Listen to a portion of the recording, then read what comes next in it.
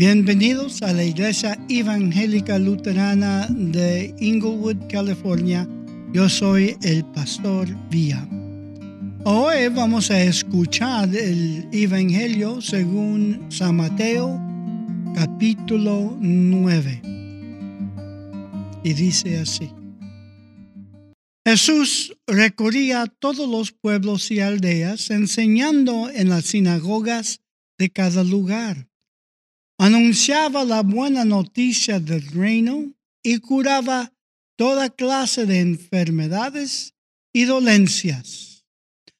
Al ver a la gente, sintió compasión de ellos, porque estaban cansados y abatados, como ovejas que no tienen pastor. Dijo entonces a sus discípulos: Ciertamente la cosecha es mucha, pero los trabajadores son pocos. Por eso pidan ustedes al dueño de la cosecha que mande trabajadores a recogerla.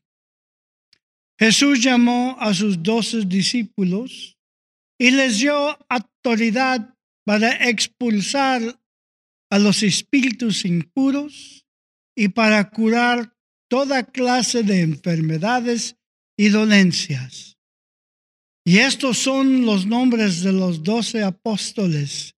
Primero Simón, llamado también Pedro, y su hermano Andrés, Santiago y su hermano Juan, hijos de Zebedeo, Felipe y Bartolomé, y Tomás y Mateo, el que cobraba impuestos para Roma, Santiago, hijo de Alfeo y Tadeo, Simón el cananeo y Judas Iscariote, que después traicionó a Jesús. Jesús envió a estos 12 con las siguientes instrucciones: vayan a las regiones de los paganos, no vayan a las regiones de los paganos, ni entren en los pueblos de Samaria. Vayan más bien a las ovejas perdidas del pueblo de Israel. Vayan y anuncien que el reino de los cielos se ha acercado. Sanen a los enfermos, resuciten a los muertos, limpien de su enfermedad a los leprosos y expulsen a los demonios. Ustedes recibieron gratis este poder. No cobren tampoco por emplearlos. No lleven oro, ni plata, ni cobre, ni provisiones para el camino.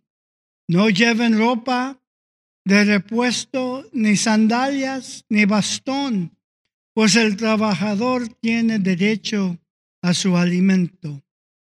Y cuando lleguen ustedes a un pueblo o aldea, busquen alguna persona de confianza y quédense en su casa hasta que se vayan de allí.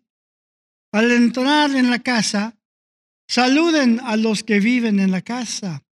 Si la gente de la casa lo merece, su deseo de paz se cumplirá. Pero si no merece, ustedes nada perderán.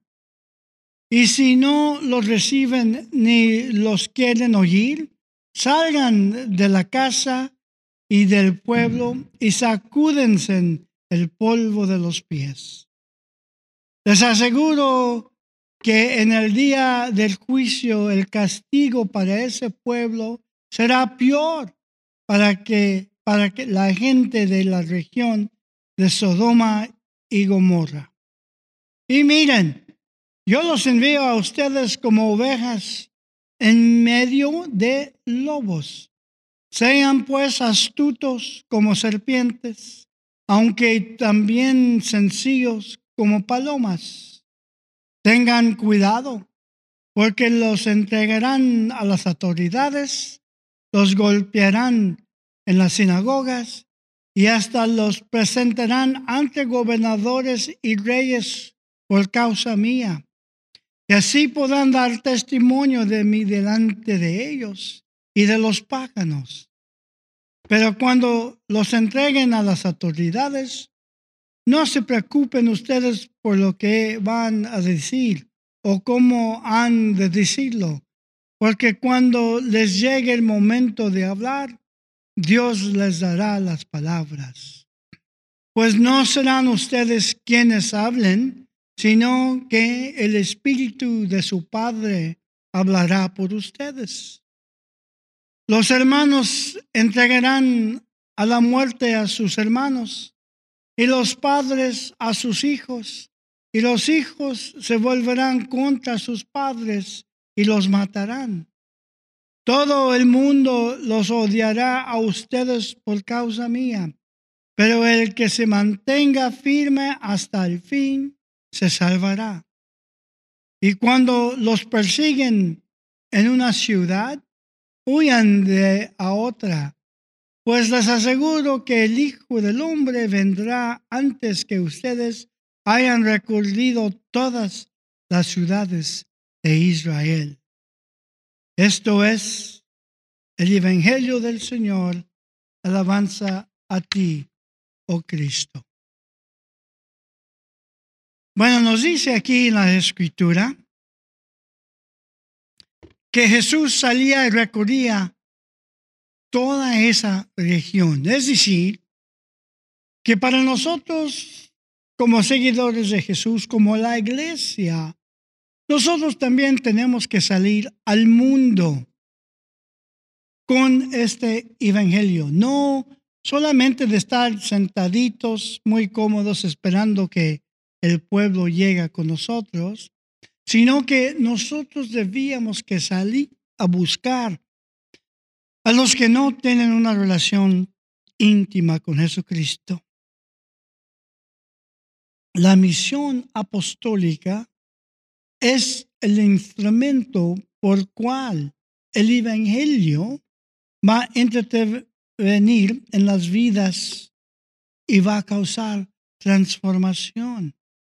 Porque el evangelio siempre es proactivo en la vida de otros. Nos dice Jesús que Él nos dice que Jesús salió proclamando las buenas nuevas del reino. El reino, o sea, el dominio de Dios. Y debíamos que ver que la proclamación de este reino es para el bienestar del mundo. Porque estamos proclamando un mensaje de esperanza bíblico. Y esta buena noticia no es la misma como una noticia triste, sino que Jesucristo hablaba de las alabanzas de Dios y todo de lo que era bueno para el pueblo según la palabra de Dios.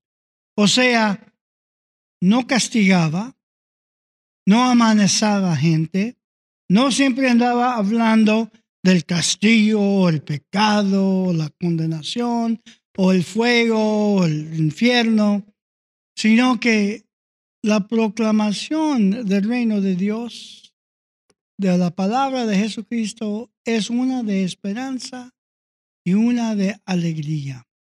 Y salíamos entonces diciendo Jesús, curando cada dolencia. Pues la dolencia es muy diferente a enfermedad.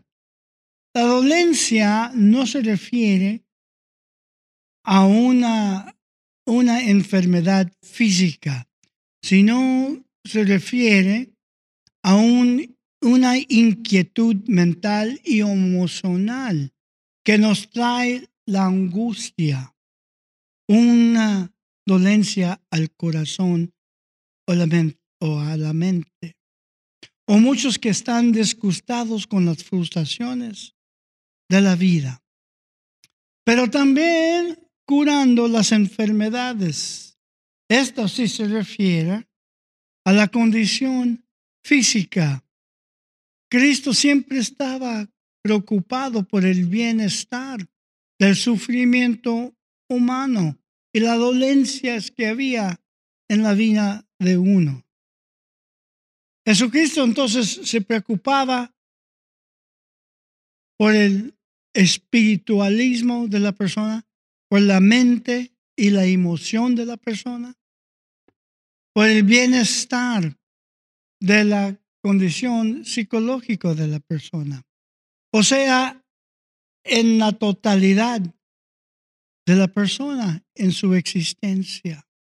Y eso es lo que tenemos que también trabajar en la iglesia, para atender la totalidad de las personas que necesitan de saber que Dios sí los ama. Y nos dice que Jesús, cuando veía al pueblo, tenía compasión de ellos. Uno no puede ser el trabajo de Dios si no tiene compasión por su prójimo. Para tener pasión para un ministerio, uno necesita de tener compasión para ese pueblo.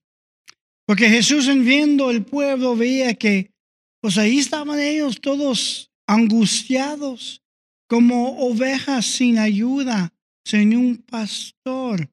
La persona que puede tener compasión y tener pasión por el ministerio puede ver la necesidad en la vida del pueblo que lo tiene rodeado.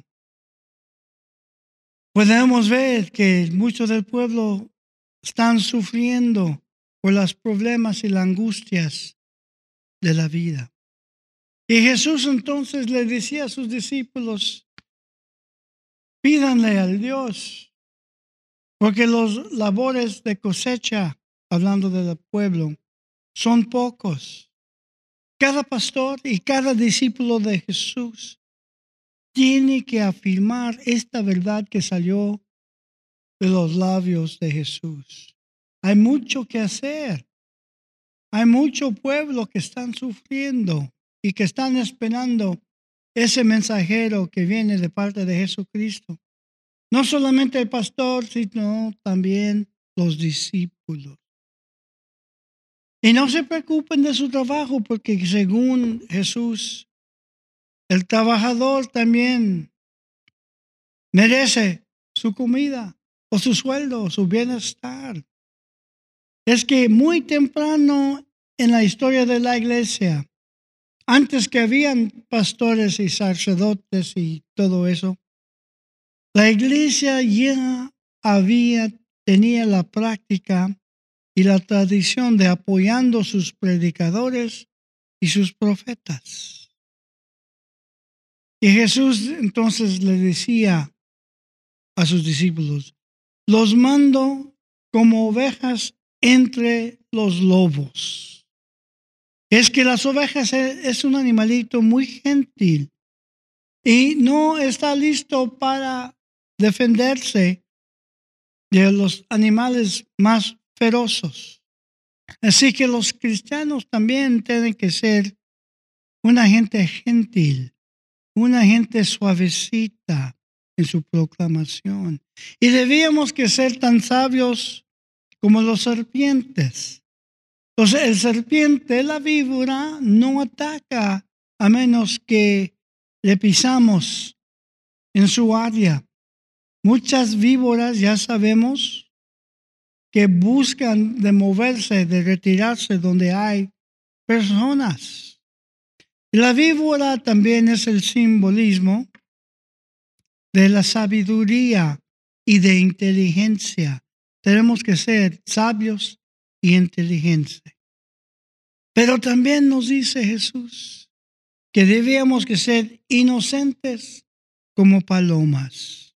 La paloma era el símbolo del Espíritu Santo. Era puro de corazón y de mente. No tenía malicia, ni buscaba de explotar, ni manipular. Pero también nos decía Jesús, pero tengan cuidado cuando vayan, porque hay lobos también.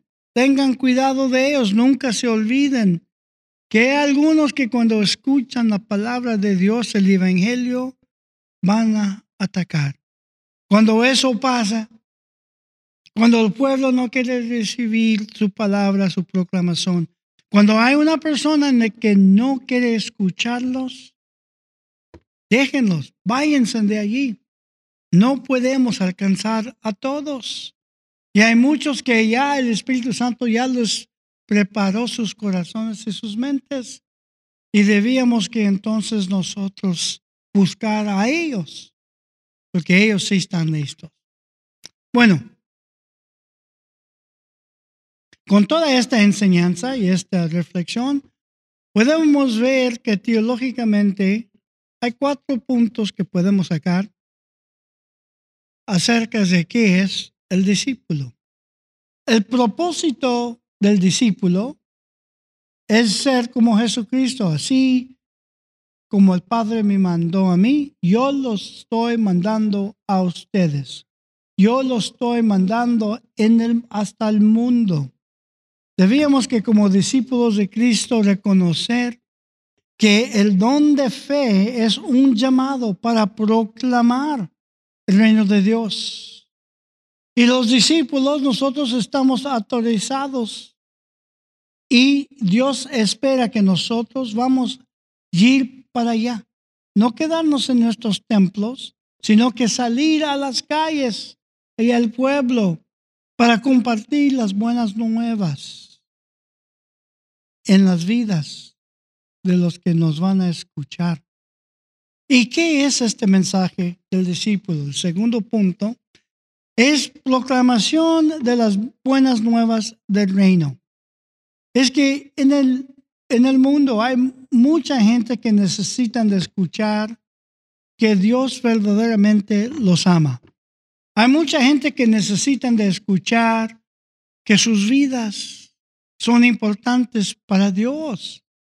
Hay mucha gente que necesitan de escuchar que Dios tiene un enfoque, un propósito para ellos en la vida, que sus vidas no son inútiles, sus vidas tienen algo significante y Dios quiere darles a comprender qué es ese enfoque.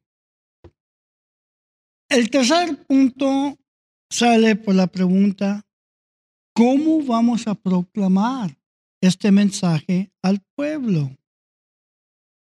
Bueno, comenzando con proclamando el mensaje.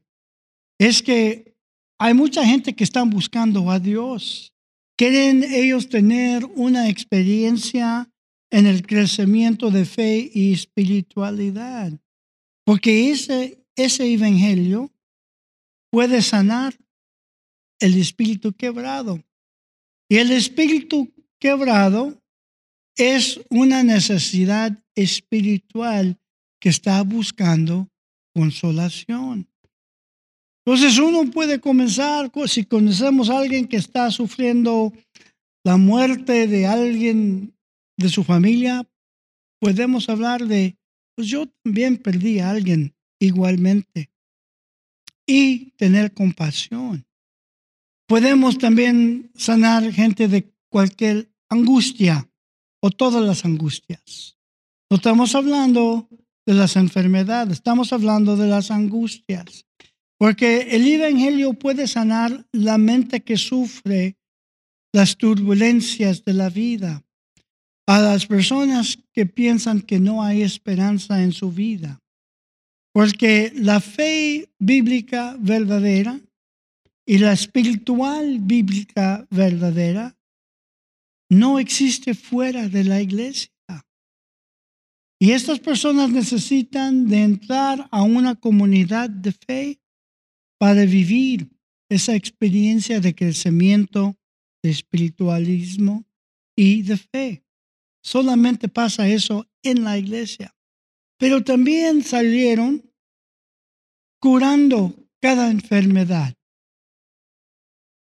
El evangelio nos enseña que para atender las dolencias físicas y las angustias de las vidas, incluye sanando el enfermo, dándole a comer al hambriente, dándole ropa al desnudo, recibiendo con cariño al extranjero.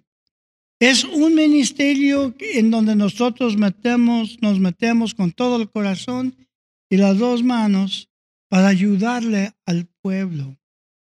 Porque eso es lo que está pasando en este evangelio. Y entonces el cuarto punto es, ¿qué son las características de un ministerio?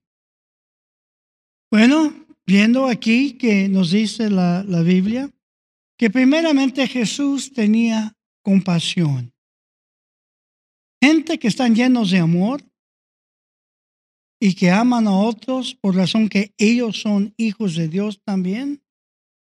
También son criados en la imagen de Dios y merecen un amor sin condición. Y debíamos no solamente de tener compasión, sino que ser como ovejas, gentil, con palabras bonitas, suavecitas, para dejar que este amor cristiano se demuestre y pueden sentir entonces compasión en una manera auténtica y verdadera. Debíamos que ser sabios como los serpientes, no solamente inteligentes para que otros lleguen a donde uno piensa que está, sino que hay que incluir paciencia y entendimiento para animar a la persona con que estamos hablando, animarlos con Dios, para que tengan una relación íntima con Cristo.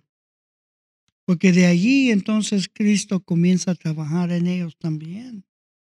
Debíamos que ser inocentes como palomas, sin malicia, sin deseo de explotar o manipular, sino que inocente. Debíamos que salir con el Espíritu de nuestro Padre que habla con nosotros. Debíamos que dejar que el Espíritu Santo nos guíe, pero no nos guíe con nuestra inteligencia, sino que nos guíe con la autoridad, con lo auténtico que es el amor de Jesucristo, lo que es la compasión de Cristo. Y recordándonos siempre que no es nuestra verdad, sino que es la verdad de Dios que el pueblo necesita de oír. Y cuando hay conflictos, huyen de allí. Hay personas que no nos van a recibir. Hay que dejarlos, pues, porque hay otros que sí están listos para recibir este evangelio, seguir con ellos, a buscarlos a ellos, a los que donde ya ha ido el Espíritu Santo preparando sus mentes y sus corazones, los que están listos para recibir el evangelio, para tener un enfoque en Cristo Jesús. Y para no perder tiempo con los que no están listos para escuchar.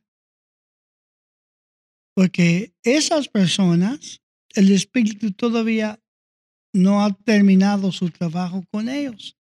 Entonces hay que dejarlos al trabajo del Espíritu y seguir adelante con el trabajo nuestro como discípulos de Jesús. Oremos, hermanos. Padre Celestial, tú nos creaste como tu pueblo y nos sostienes con tu mano poderosa. Ayúdanos siempre a darte gracias, porque solo tú mereces la gran acción de gracias y alabanzas y honor, ahora y siempre. Amén.